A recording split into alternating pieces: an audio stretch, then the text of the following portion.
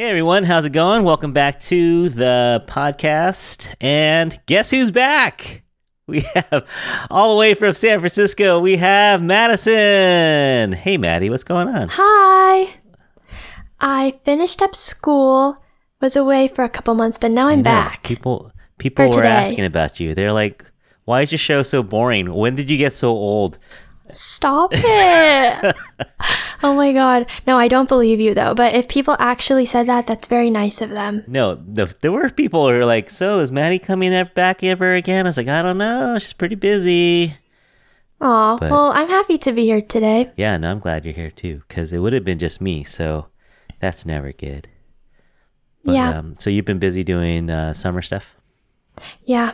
I also think it's good that I'm here though, because I'm also like one of the targeted audiences for the book. You know what I mean? Oh yeah. No, he does a lot with, we should say who we're talking to today. So oh yeah. We've been talking about this show like when it was like February or something. Didn't I say something about trying to get Jean Yang on for months?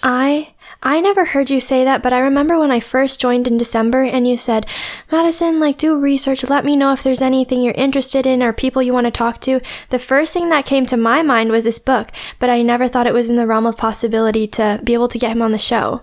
I know, right? I think it's so special that he's coming on today, though, because the podcast just turned a year old, so it's like a marker of our progress, you know? Yeah. Now we're talking to like national legends and... I know. So yeah, we're talking to Jean Luen Yang. He's actually local, lives in the Bay Area. If you say Asian graphic novelist, I mean he's got to be the first one that comes to mind, right? And he's just a legend. When I think of graphic novelist, I think of him. Yeah. Oh yeah, not even just Asian, right? Yeah. It's such I feel like in middle school, we had this phase. I don't know if your daughters read this, but like the Raina Telgemeier books. Oh, yeah, for sure. This book too. Yeah.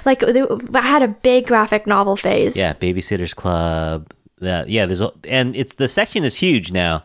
If you go to, actually, there's one Barnes & Noble's left in our, I go to Tan Fran sometimes, and they have a whole wall of graphic novelists now. And I think when Jean came out with American Born Chinese in 2006, I don't think there were a whole lot. We could ask him about that.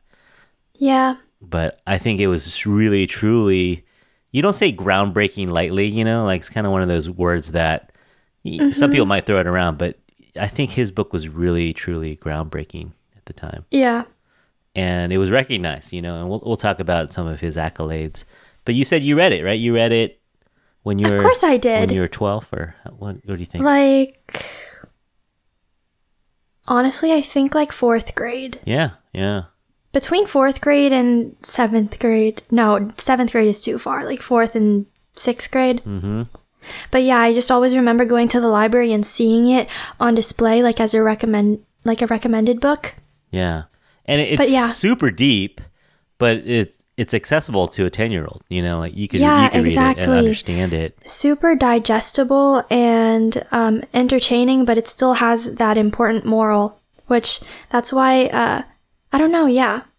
Why it's so good. So I think if you read it at different times in your life, even it might speak to you differently, I think too. Oh, for sure. Because I just read it a couple days ago over again. Because I forgot a lot about it. Yeah. But it hit me again. Yeah. It's like holding up a mirror to your face and your experiences. For real. Sort of poignant in that way. Where it's like, God, I feel so ashamed that I can relate to Jin so much. I think you'd be weird if you didn't. If you're Asian American, especially Chinese American, and if you read or this, an immigrant, or yeah, and it didn't hit you like that, I think, I think it hits everyone. Mm-hmm. So super excited. Yeah, we'll talk a little bit more about how we got this show together, but I'm super excited. I hope the audience out there, are you excited about that? I hope you are. Me too. He's not even here and we're already gassing him up so much. Well, yeah, I think we got to get our fanboy and fangirling out of the way a little bit so we're not total just falling all over ourselves. Okay.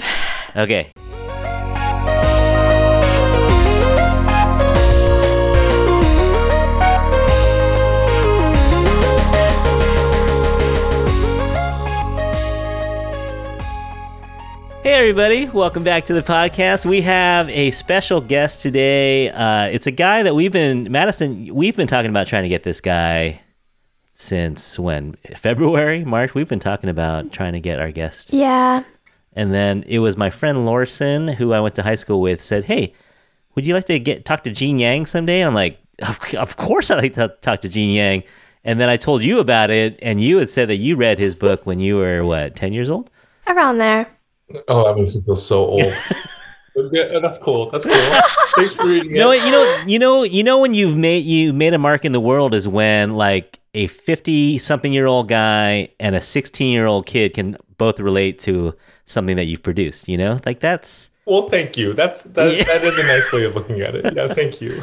No, it's timeless. I think it's timeless in so many ways. So the voice you're listening to is Gene Yang. He's an illustrator and an author and so much more.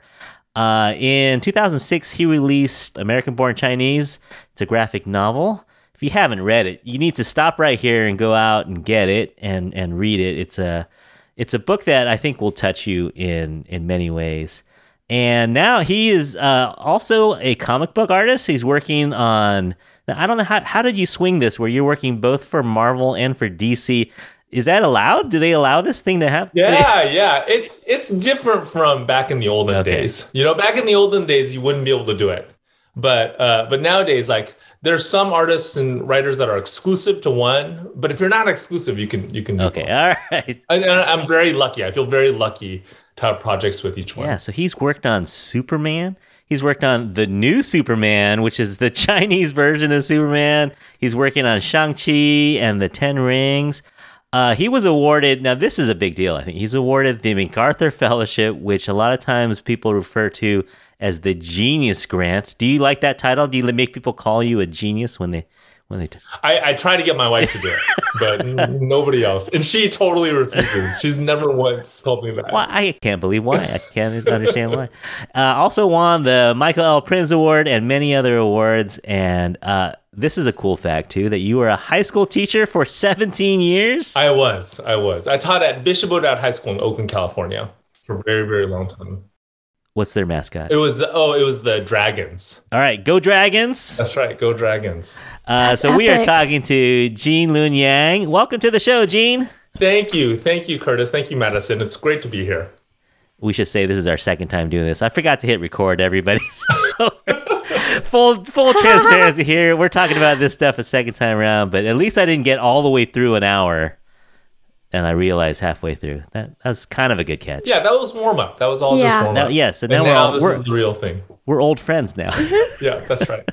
All right, let's get into your origin story a little bit because I think it's pretty fun. You were born and raised in the Bay Area, yeah? That's right. I have spent my whole life here in the Bay Area. So I grew up in the South Bay, and then I went up to the East Bay for college. Lived there for a number of years before moving back down to the South Bay.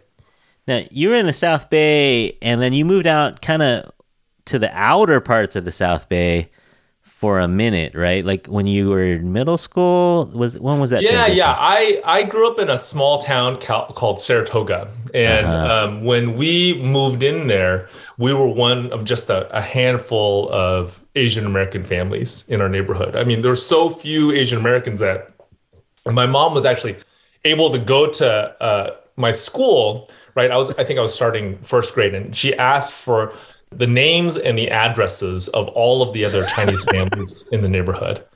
And then one Saturday, we just went to visit them. There were like 2 or 3 of them, just to introduce ourselves. So nowadays, there's no way you would be able to do that. So first, the school would never give you the addresses because it's probably illegal.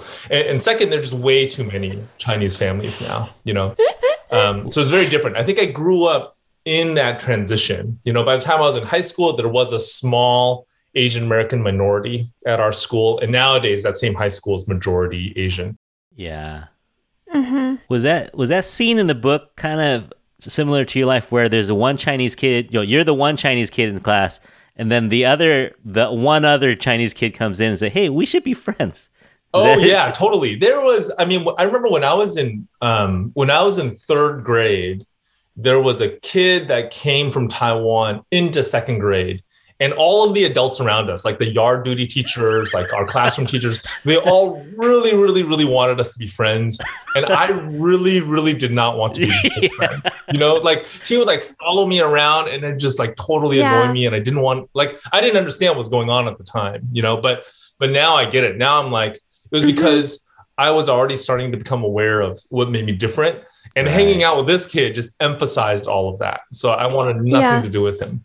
Yeah. Is that who Wei Chen's son is based off of then? He's based in part on that kid. But Wei Chen is kind of an amalgamation of all of these different kids. I saw on the dedication page that you said it's like for your dad who talked about... Yeah, that's right. Is that like, how did that play into his character so too? Atong, my mom and my dad were both storytellers. And my mom was a much more traditional storyteller. So she would read these Chinese language storybooks to me, you know, about the Monkey King and about all these other Chinese legendary figures. Whereas my dad would just kind of make up stories off the top of his head. And he made up a character called Atong, who was like this Taiwanese village boy. And then as an adult, when I look back on his stories, I realized Atong was probably a stand-in for him. These were probably stories about him when he was a kid.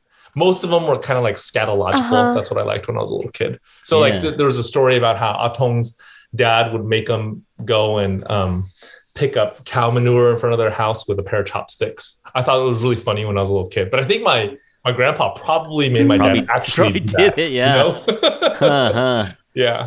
Yeah. That's cool. But you know, I think American Born Chinese really did come out of this lifelong feeling of like unsettledness with my own Asian Americanness.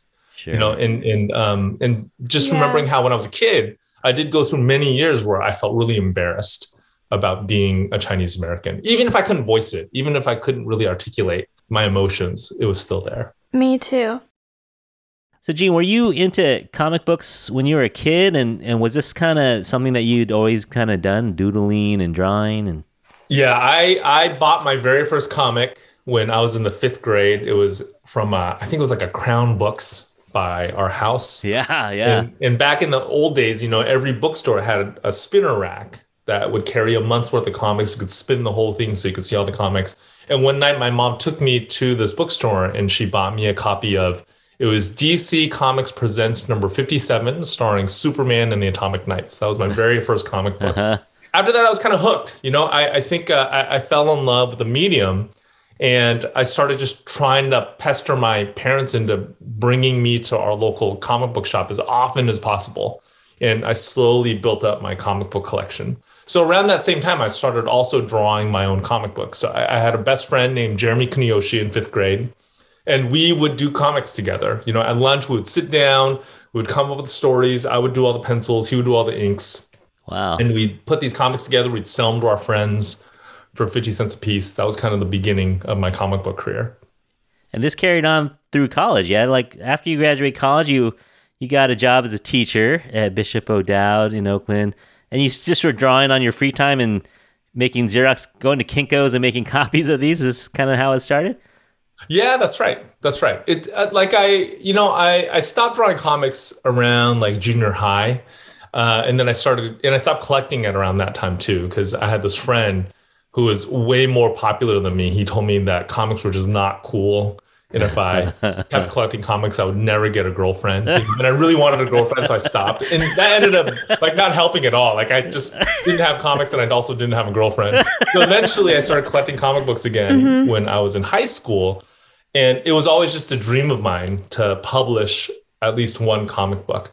So after I graduated from college, I got a job as a programmer for a couple of years as a coder. And then eventually I left that job and I became a high school computer science teacher. And I also started doing comic books. So I started writing and drawing my own comics on the side. And in the beginning, it was like during summers and during winter break and then after school. And then eventually I was able to go part-time at my teaching job and just draw comics and write comics with the other part of my time. Mm-hmm. And so I heard that American Born Chinese wasn't your first kind of Asian character. You had some earlier graphic novels that you had just done. Yeah, American Born Chinese was actually my third graphic novel. So it was the first one that was published in full color. But the very first one I did was called Gordon Yamamoto and the King of the Geeks. And it was about a young man who gets this spaceship stuck inside of his nose and becomes friends with the alien who's living inside the ship. So, from the very beginning, like from when I started doing comics as an adult, I had already started working through like my own identity as an Asian American, started thinking about it, deeply. And I would always have an Asian American protagonist. But American Born Chinese really is the very first story that I did where that was central. Being Asian American was central. Mm-hmm. And so when you're writing this, did you just know that this was going to be something big? No. No, when like I was self-publishing it, So yeah. I was like, it was kind of like what I was doing with Jeremy in the 5th grade, only I was doing it as an adult, while Jeremy was actually like, he was in med school and I was still writing, drawing, and Xeroxing comics. So I would finish a chapter. I'd take it to our local copy store. It was a shop called Copy Central in Berkeley. And then I would Xerox copies of it. I would staple it by hand. And then I'd take it to these shows or these stores to sell it. There was a store in Berkeley called Comic Relief that would sell Xerox comics, like hand-bound comics like that on consignment. And there was another bookstore called Eastwind Books, which is still around. It's an Asian American bookstore. And they also would let me sell it, on consignment there. So that was kind of, it was like so small scale. And I was hoping like at some point I would collect those comics into a graphic novel, but I was not expecting, like what happened after it was published was just well beyond anything I was expecting. Yeah, I heard you're actually losing money on each copy. It cost you more to make it than yeah. That was, I was part of like this independent comic book scene, right? So there are a group of cartoonists. We would all go to these shows. We'd hang out afterwards, and we were all doing this. We were all like self-producing comics. We were all Xeroxing comics and selling them by hand, and every time you did it, you would lose anywhere from a couple hundred, and sometimes depending on how you printed it, like a couple $1,000s. It was just not, it was not lucrative at all.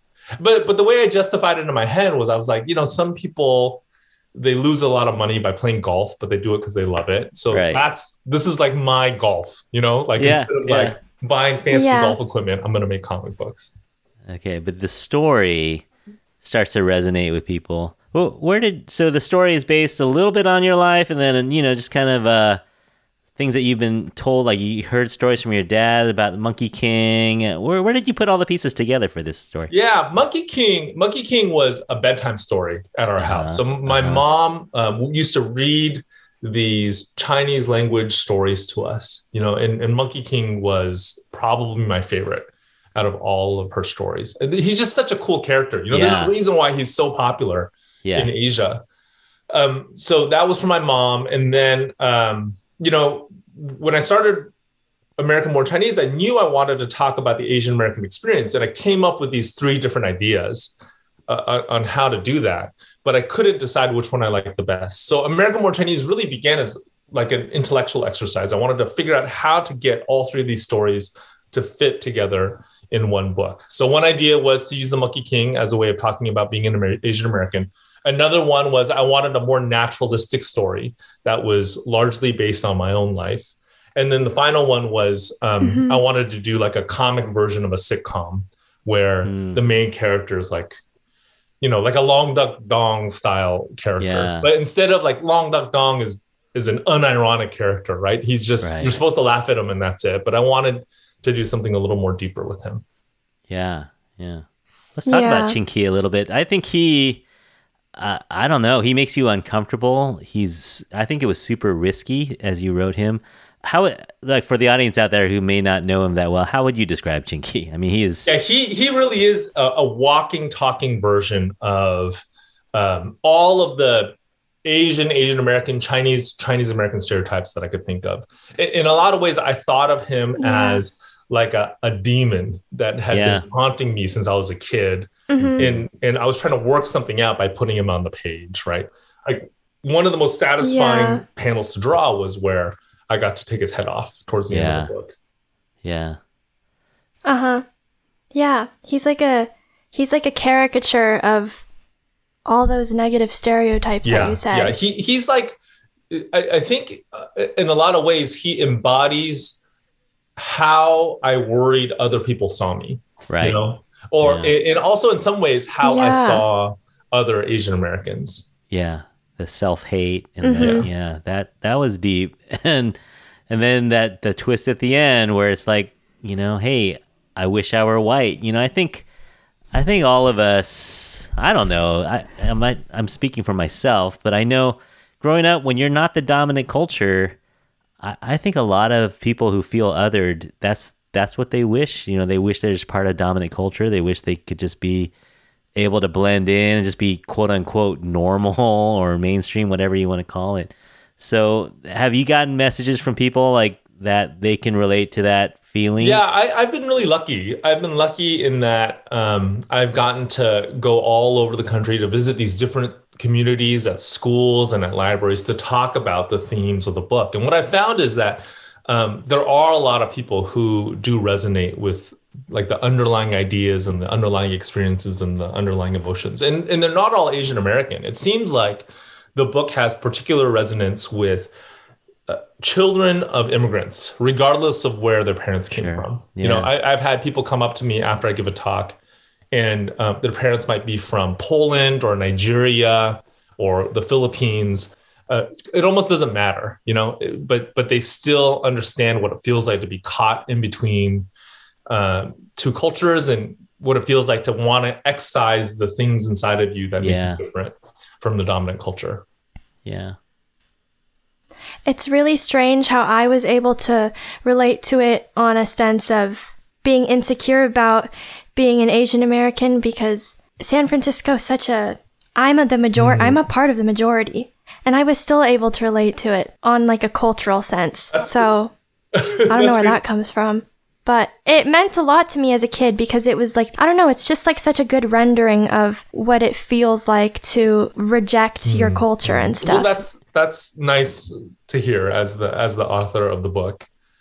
I do think that, I have visited communities where it's like majority Asian, right? Like a school that's majority Asian. And I have met Asian American kids who seem like they don't totally connect with the book because of that.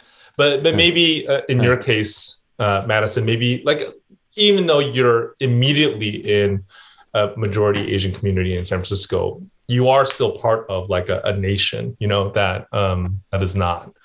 Yeah, so, and Madison is interested in music and becoming a performer. And I think we've talked about this before, Maddie, that you just don't see a lot of people that look like you in the rock scene or in the pop scene. There's just there's more now than there used to be. But that's right. Even just 5 years ago, it was really hard to see someone that looked like you.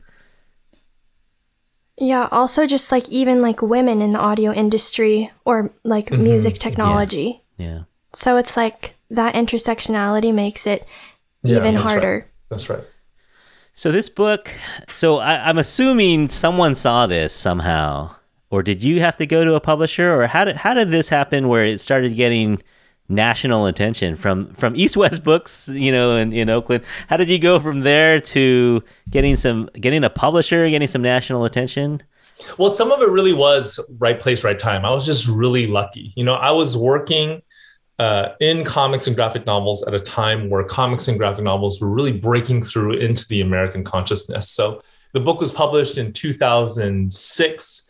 If you rewind from that 5 years, most people did not know what a graphic novel was. Yeah. And then if you fast forward 5 years, graphic novels were like a staple part of libraries and schools and that sort of thing. So I really was, in a lot of ways, at the right place at the right time. I think I have a lot of people to thank. There's a guy named Craig Thompson who did a book called Blankets, which I think is, if not the first, one of the first young adult graphic novels. He deals with themes of growing up, and he tackles them in a very serious and a very literary way. And I think after that book came out, people started having a category for literary comics and literary graphic novels. And they started talking about it, at awards committees and that sort of thing. So I signed up with First Second Books. I was part of their second season. They were a brand new publisher at the time. They were part of a much larger publisher called Macmillan, but it was a brand new imprint within Macmillan that was completely focused on graphic novels. And I was really introduced to First Second by a good friend of mine named Derek Kirk Kim, who is one of the most talented cartoonists that I know. He did a book called Same Difference in Other Stories that came out in the early 2000s. It won all 3 major comic book industry awards. It won a Harvey, an Eisner, and an Ignatz. So after that, publishers started chasing after him. And he, great friend, introduced me to one of these publishers, and I was able to sign with them. Yeah, very cool. And so it's blowing up, and you're getting national attention, and you get nominated for some awards. You were nominated for the National Book Award. Was that the first graphic novel that ever been nominated and finalist? Yeah. It was, like I said, the reason why I think that happened was because there were these graphic novels that were definitely literary and awards worthy that had been, slowly coming out before that. And eventually awards like the National Book Award started considering graphic novels because of the books that came before me. But it was the first graphic novel to get nominated for a National Book Award. That was a stunning, crazy experience. It was because when you're a graphic novel person, like when you're a comic book person, you dream of the Eisners, right? Right. So for the National Book Award to happen was just to get nominated for that was stunning. Yeah. I was just wondering what it feels like to be living such a childhood fantasy, like going from doodling in the margins of your papers to getting to do this for a living and being like such a trailblazer in it too. Thank you. It's really weird. I think I try not to think about it too much. If I think about it, it feels so weird. My life feels so weird, But like day to day, I'm just like trying to hit deadlines and I'm trying to get scripts done and I'm juggling like notes from different publishers and stuff.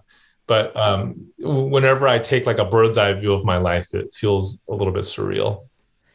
And your kids keep you in line, right? You're just dad. Yeah. My kids are definitely not my biggest fan. They whenever I show one of my wife and I, we have 4 kids. Our oldest is 18 and our youngest is 10. And whenever I show them one of my graphic novels, they'll be like, "It's okay, Dad. It's fine." It's not as good as Raina Telgemeier, but it was readable. Oh man! But we should say you are now a Hollywood producer as well, because Disney Plus is making it into a show, which is super exciting. Huge congrats! Yeah. And are they filming, or they wrap up the? They film? finished filming. They finished filming a couple of weeks ago. Wow! Yeah. It was that was a really surreal experience as well.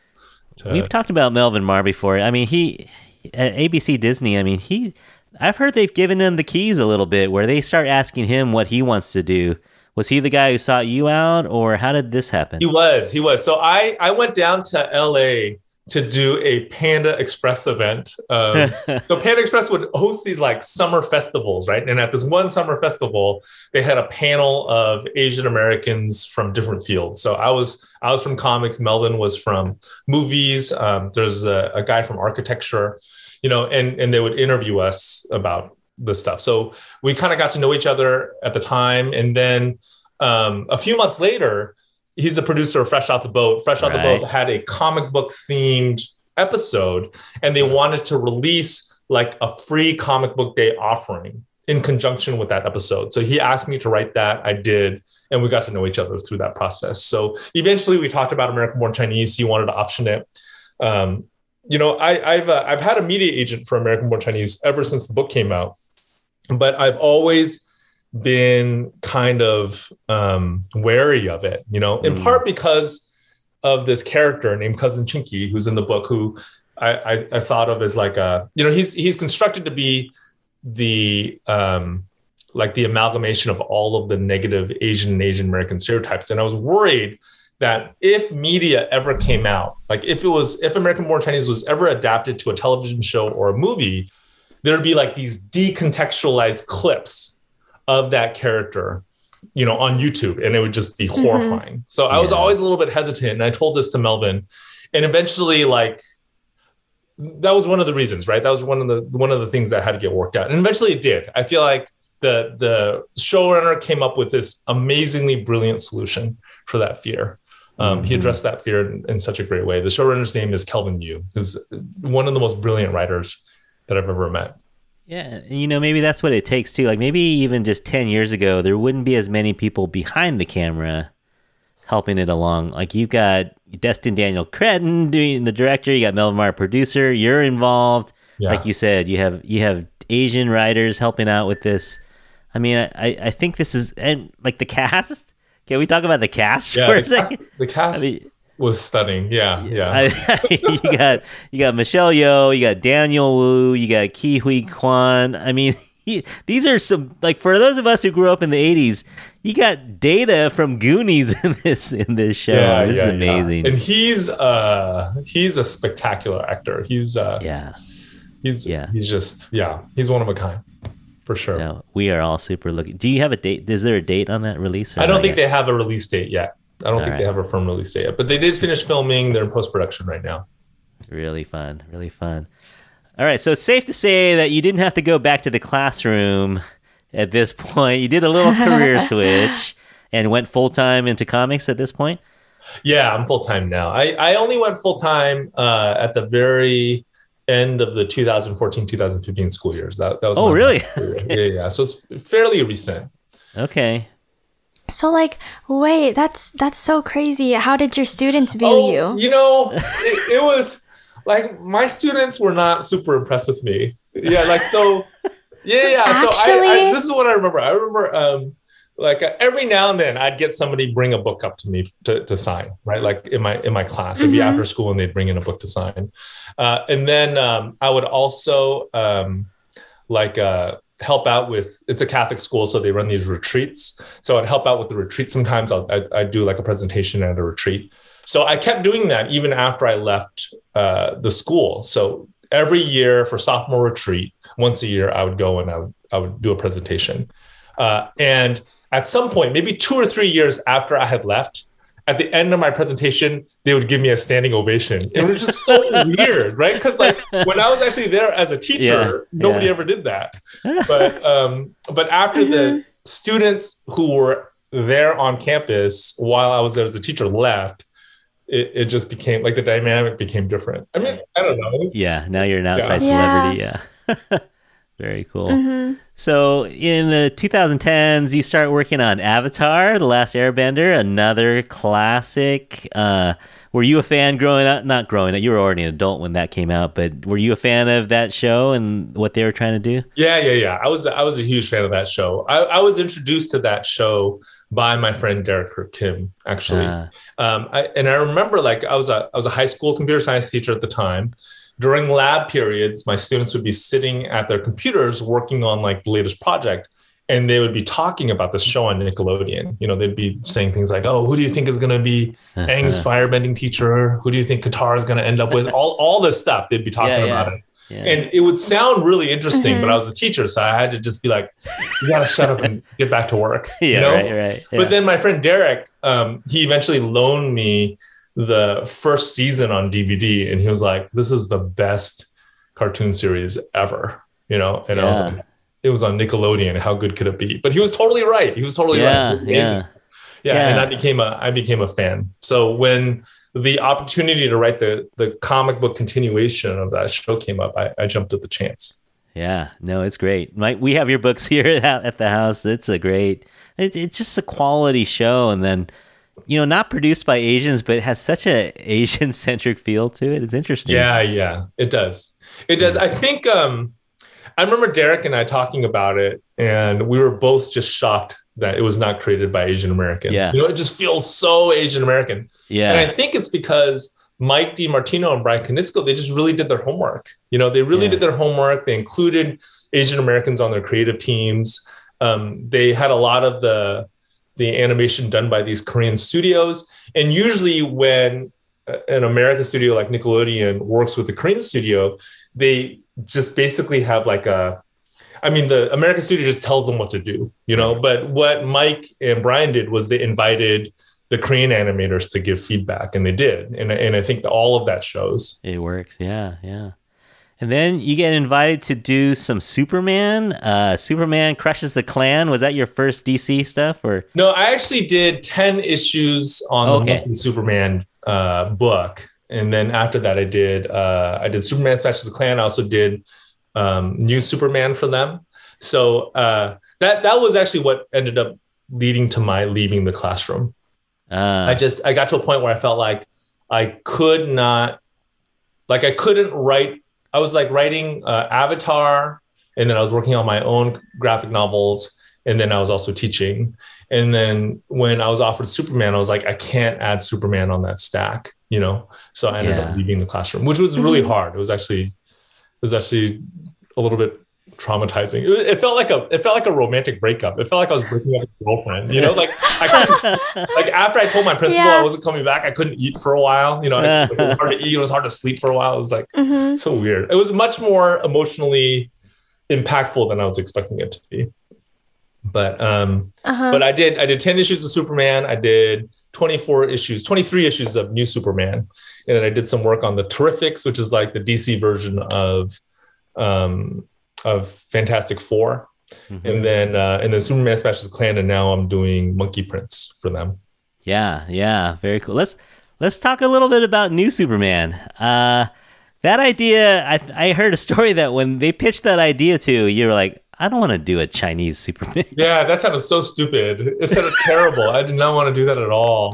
Yeah, they called me up. It was so funny. They called me up and they're like, okay, don't get mad, but we want to do this Chinese Superman and we want you to write it.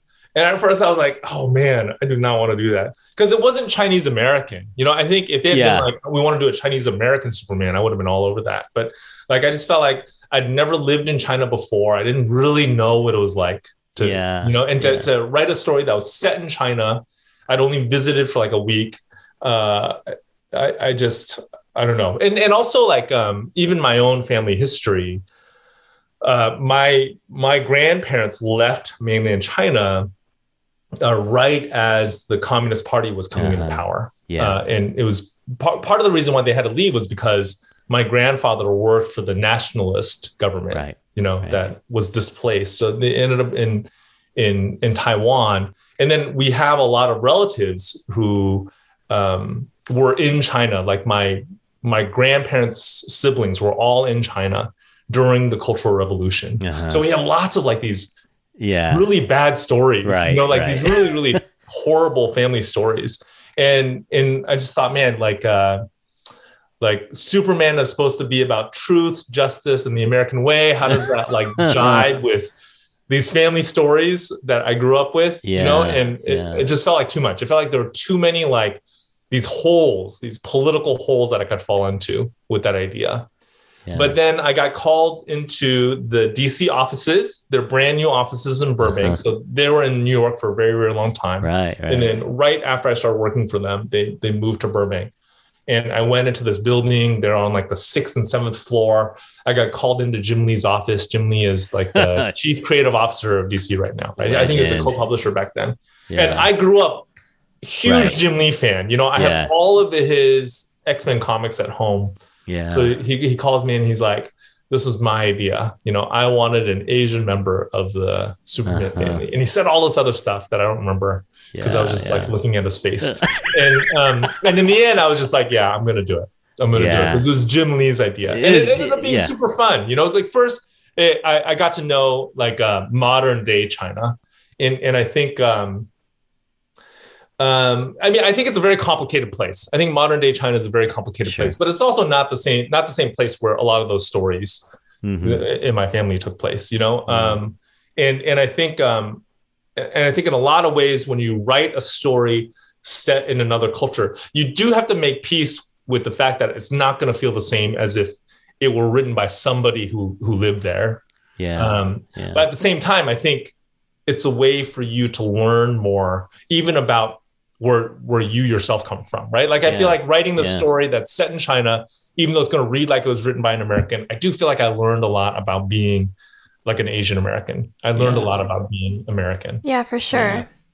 Let's talk about representation in comics for a second. I mean, this would never get done 20 years ago. Yeah. I mean, I think it's changed a lot. Like, since you were a kid, like, you're working on Shang-Chi as well. The original Shang-Chi was a little problematic. You Oh know? yeah, yeah. The original Shang-Chi was really rough. I was a huge Marvel fan when I was a kid.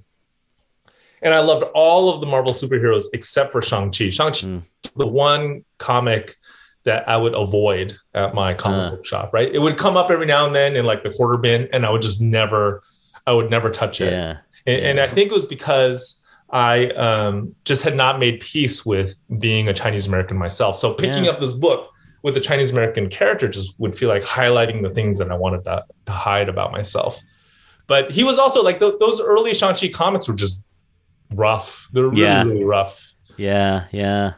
So you see things changing a little bit. I heard an interview with Jessica Chen. She's the editor of Superman series and a woman in comic books and an Asian American woman. I mean, that's pretty cool. And you're doing the new Shang-Chi. I mean, what do you see happening in the representation front on comics? I think a lot of it is that, superheroes are I think of them as like a very quintessentially American genre. Like they were invented here. They kind of came into prominence as America became a world superpower after World War II. In a lot of ways, I think superheroes can be analogs of America, or they can be a metaphorical way of talking about America. So when there's this push for like more diverse superheroes, in a lot of ways, I think it's just sort of like saying we want to show that America can be diverse, that you can be of any kind of background, you can be any kind of person and still be an American. You can still reach that, whatever that ideal is, that heroic ideal is within American culture, you can reach it regardless of what you look like or anything else about your identity. Yeah, no, that's cool to see. So let's talk about the MacArthur Fellowship for a second here. The Genius Grant. Let me read the 3 criteria for getting this award. You have to have exceptional creativity, promise for important future advances based on a track record of significant accomplishments, and potential for fellowship to facilitate subsequent creative work. Did you ever imagine writing a comic book or a graphic novel, a literary comic, and getting a MacArthur Fellowship? No. That was... I remember getting that call that was going to happen, so I got... Because it's a secret, right? You don't know. You don't even know you're nominated. Until they give you the call. You don't know until they give you the call. And I was, it was a morning. I was pulling out of my driveway. I was getting ready to go to my workspace. And I got this call from Chicago. I normally don't pick up calls that I don't recognize, but I did. I don't even know why I did. I did. And then they're like, you're getting this grant. And I was stunned. I didn't get any work done that day. I imagine. I was just completely stunned. Yeah. Yeah. And you produced I'm sorry, I'm blanking out on the name of the code. Oh, Secret Coders. Yeah. So you produced Secret Coders series of middle school, like they're meant for middle graders, right? It's a middle grade series of graphic novels that teaches the basics of computer science. So I kind of took what I was teaching at Bishop O'Dowd and I stuck it into a graphic novel. That was a lot of fun to work on. I still hear from, the last volume came out a few years ago, but I still hear from these young coders who are really excited, about the code that they wrote, and they want to show me. It's really cool.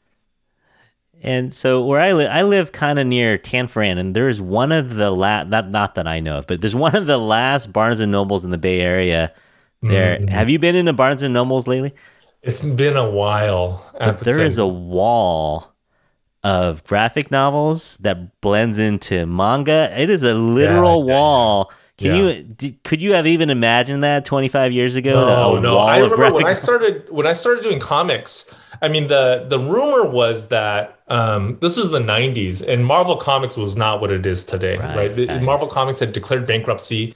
People were kind of predicting that it was going to go out of business. And if Marvel Comics had gone out of business, most of the American comic book industry, the comic book shops, the distributors would all kind of collapse because everybody depended on that Marvel, the Marvel product. So that was the industry that I was entering. And to go from there to here is just it's a little bit unreal. Like I said, I think American Born Chinese really did come out right place, right time. It was when the industry had kind of bounced back from that really dark time in the mid to late 90s, and people were starting to become aware of what a graphic novel was. Mm-hmm, mm-hmm. Yeah. Yeah. Did you read any in class, Maddie? Have you ever read a graphic novel in class? This one. Did you read Mouse? Actually, well, okay. Oh, yeah. I had a pretty big graphic novel phase when I was little. I read all the Baby Mouse books, all Raina Telgemeier's books, obviously yours. And actually, when you were talking about how you did cartoons with your friend when you were younger, I went like this because I had a flashback of when I first read this book.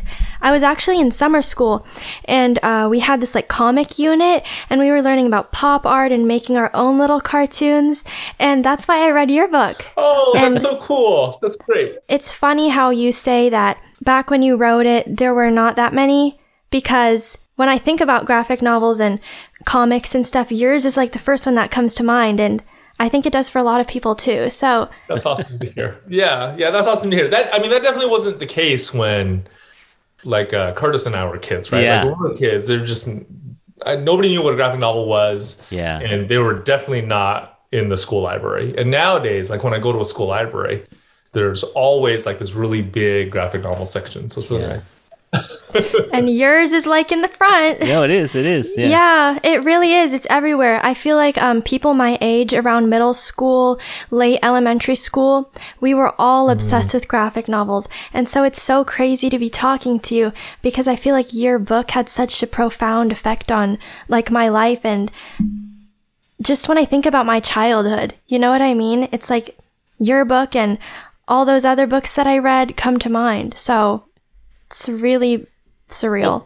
Thank you. Yeah, thank you for saying all that. I mean, like I said, super lucky to be involved in comics right now. Raina Telgemeier and I, we kind of came up in comics together, and we talk about that a lot, how we were just very lucky to be a part of comics and graphic novels, during this time. Mm-hmm. Raina Telgemeier, Lowell High School graduate. Yeah, that's right. That's right. All right. Well, Jin Yang, you survived our difficult questions. Now it is time for Madison's lightning round. All right. Awesome. Time to shine. Yes, this is always my favorite part. Okay. So this is my lightning round, and I just ask you a few questions, just fun ones that you can answer. So the first one is, what's your superpower? Or if you had to pick one, what would you pick? Oh man, so the Monkey King has this power where he could clone himself. Yeah. I would so want that, because I would be able to hit, I would never be late on a deadline if I could clone myself. Mm-hmm. Right? And what's your actual human superpower right now? For me, I'm really good. If there's leftovers, I'm good at picking the right size container to put those leftovers in. That's my superpower. That's Snaps. really good. Yeah. What's your superpower? Yeah, I don't know. Picking ill-fitting pants, maybe. I always have ill-fitting pants.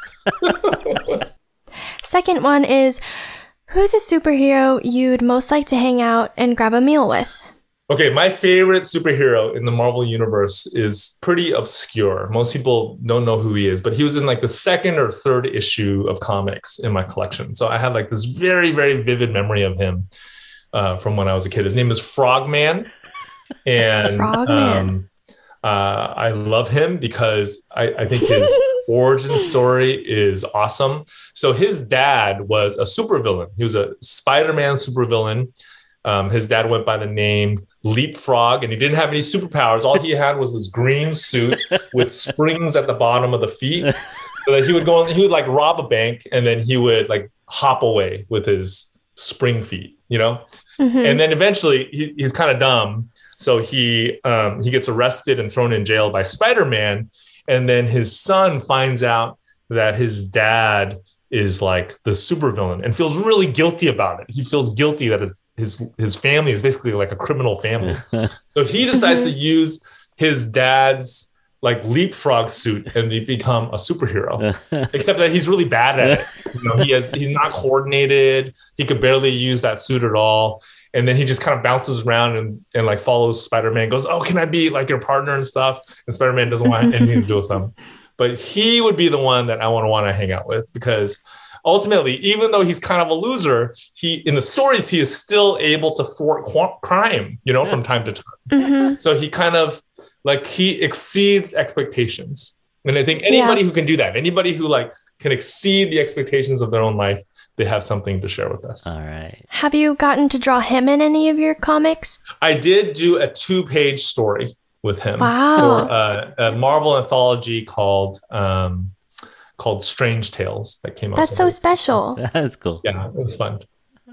Last but not least, who's your infatuation? Which is basically anyone in the Asian community that you admire, and they can be living or deceased. Right now, the first one that comes to mind is Ki Kwan. So he's the actor that played Data in Goonies and Short Round in Indiana Jones.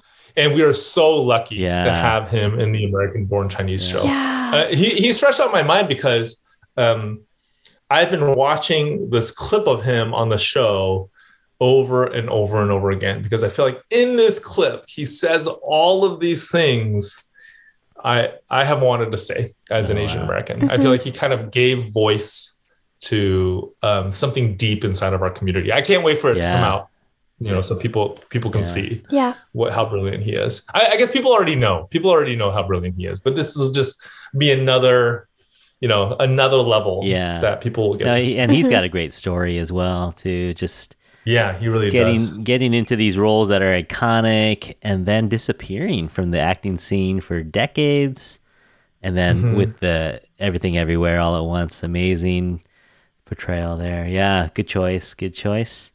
Well, that's it for our episode. Gene, thanks so much for coming by. Yeah, thank you so much. Thank you. Thank you, Curtis. Thank you, Madison. It was super fun chatting. Yeah. So thank you too, Madison, for coming by. Always. She's giving us a thumbs up. You can't give a thumbs up on radio, Madison. Let's see. So socials for Eugene, you can go to GeneLuenYang.com. I'll spell that out in the show notes. Gene Luen Yang on Instagram and Twitter as well. Everybody go out there, go to your local bookstore, buy some comics, go to your comic store and buy some comics, or go buy some graphic novels, or go to your public library and get those. Everybody should be reading. It doesn't matter what you're reading, you should be reading, right? And so everyone out there, we hope that you enjoyed this episode. Hope you learned something. If you want to write to us your favorite superhero, or maybe you have a Frogman story that you want to tell us, you can write to us at infatuationpodcast@gmail.com.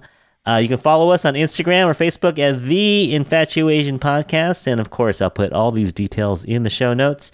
Follow us on Spotify or Apple. You know how to do this, everyone. But on behalf of my guests, Gene, Madison, and myself, we hope you're all happy, healthy, and safe out there. We'll talk to you again soon. Bye. Bye-bye. Thanks for listening. Bye.